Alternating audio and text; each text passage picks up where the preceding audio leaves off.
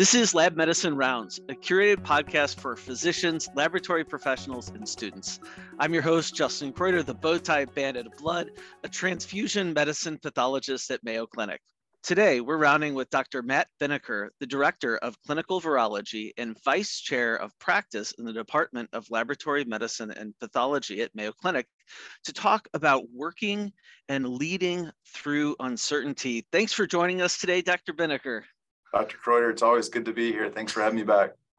It's great to have you back and to focus on many of your other additional talents beyond just COVID. You are certainly a wise sage when it comes to microbiology, but yeah, I had the chance to hold a number of leadership positions in the Department of Lab Medicine and Pathology.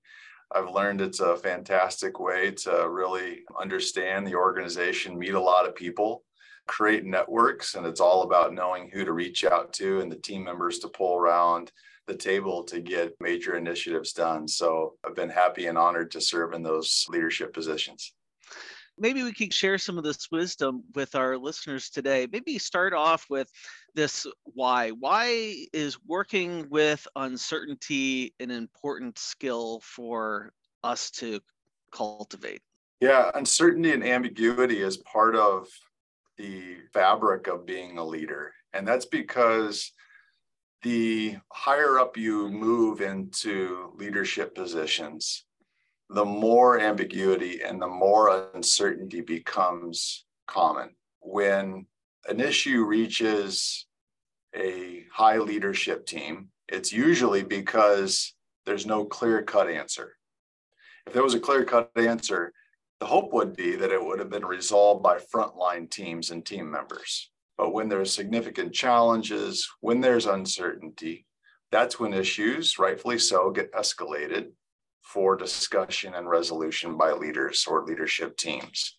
And so again, it's really just a normal part of being a leader or being part of a leadership team is dealing with situations where there's no clear-cut answer. So it's a really important skill to develop, regardless of where you're at in your career path, but certainly if you are interested or are already in leadership positions, to be able to be comfortable with working through uncertainty.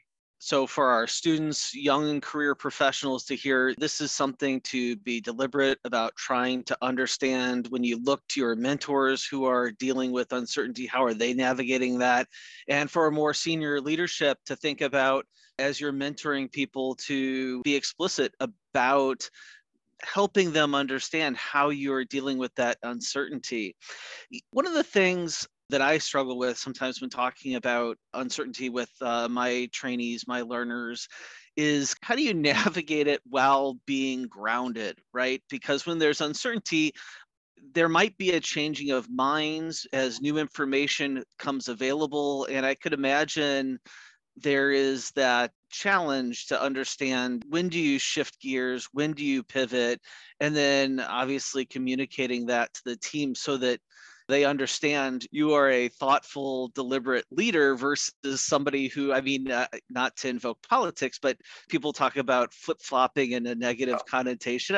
How do you navigate and thread that needle?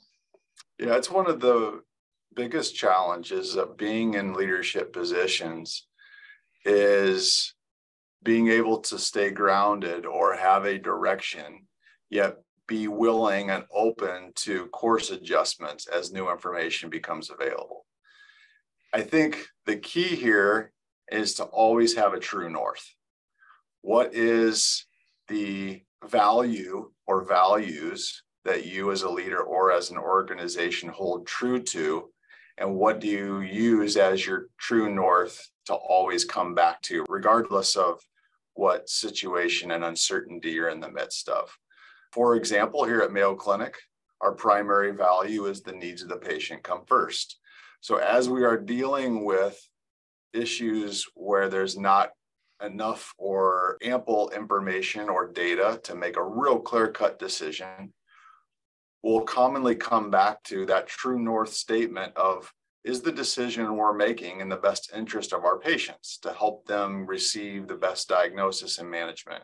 And so that really helps you to guide you through, or your teams through, periods of uncertainty and ambiguity is to always go back to that true north or that guiding principle or value. But it is very true that leaders oftentimes are criticized for changing their mind or changing their opinion on a situation as new information becomes available.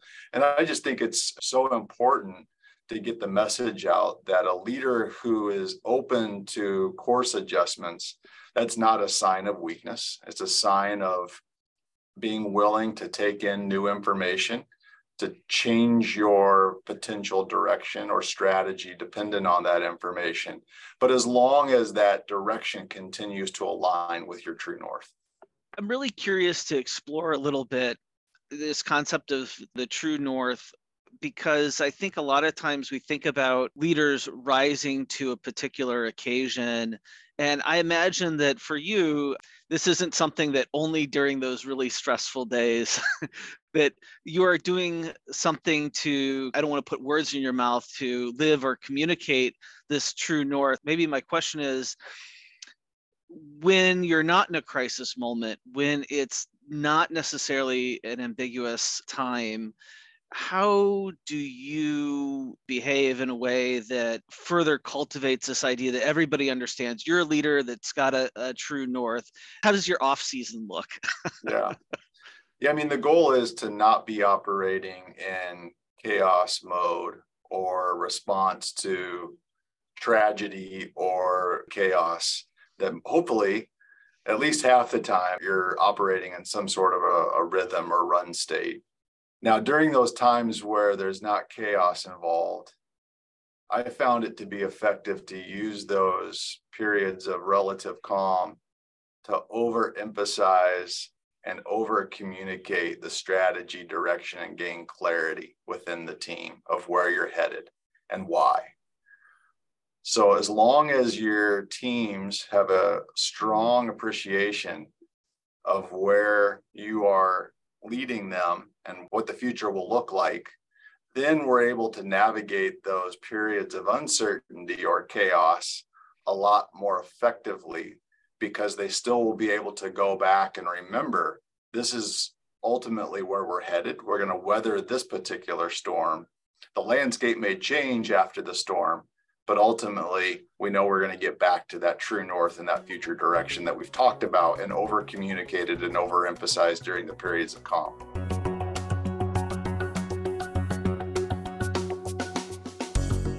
For more laboratory education, including a listing of conferences, webinars, and on-demand content, visit mayocliniclabs.com/education.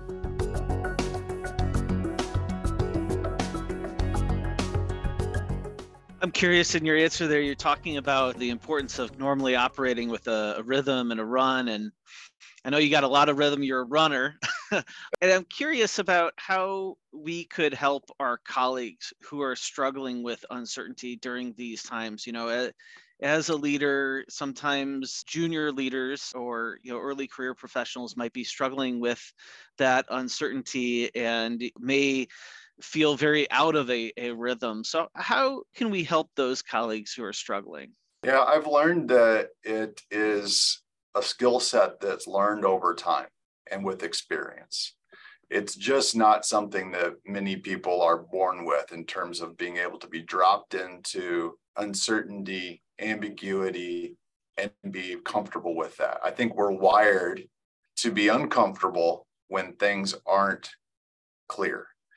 And so what do we need to do as leaders to help prepare the future generation to deal with that? We need to give them exposure and experience in dealing with difficult decisions. So it all goes back to leaders being willing to grow the next generation of leaders.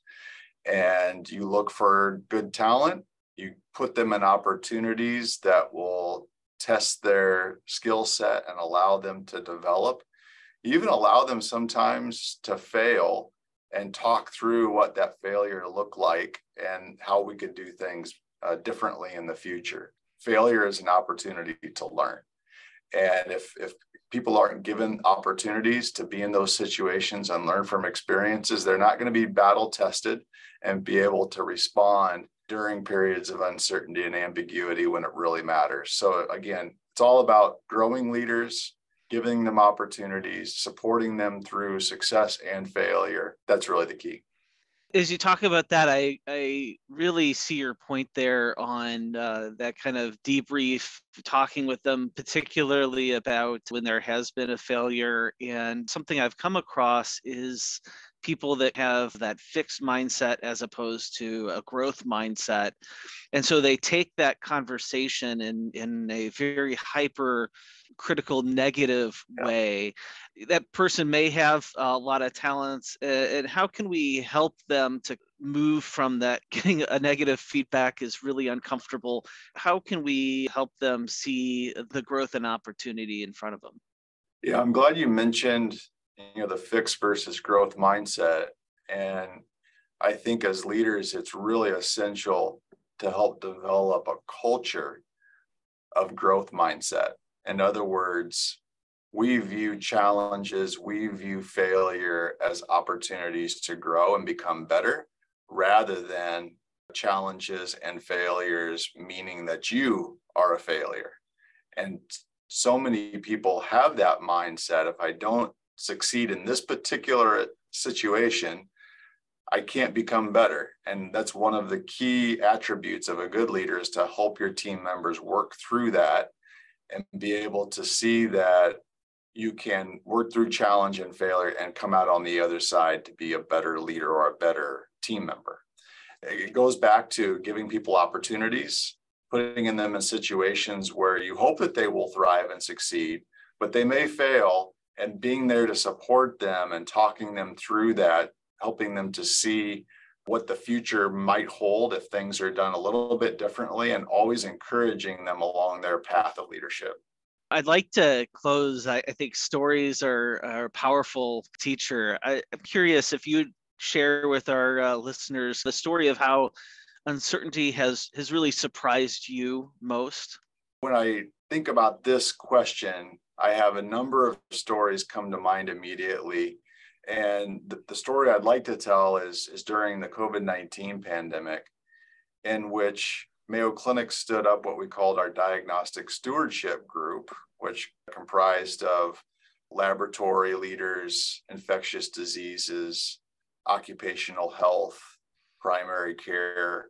And really the task of that team was to develop the testing strategies and the safety strategies for our patients and our employees. The difficult thing about that group was we were truly dealing with new information on a daily basis.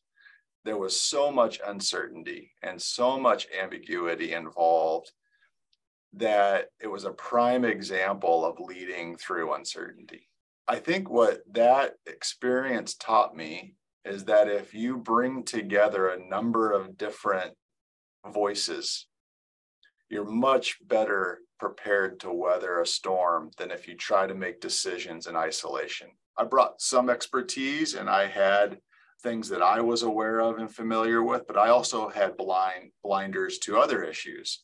And so by bringing in multiple team members, it helped to expand the layers of expertise and gave us a much broader picture of the situation. Did we get it all perfect? No, but we were able to make the best decisions with the available information at the time. And we were also able to communicate when things changed, why they changed. So again, just to reemphasize, when you are leading through a period of high levels of uncertainty and ambiguity, it's very important to pull together a team, a diverse team that allows you to see the complete landscape. That's going to help you better weather the storm and be able to make the best decisions possible. That's so profound.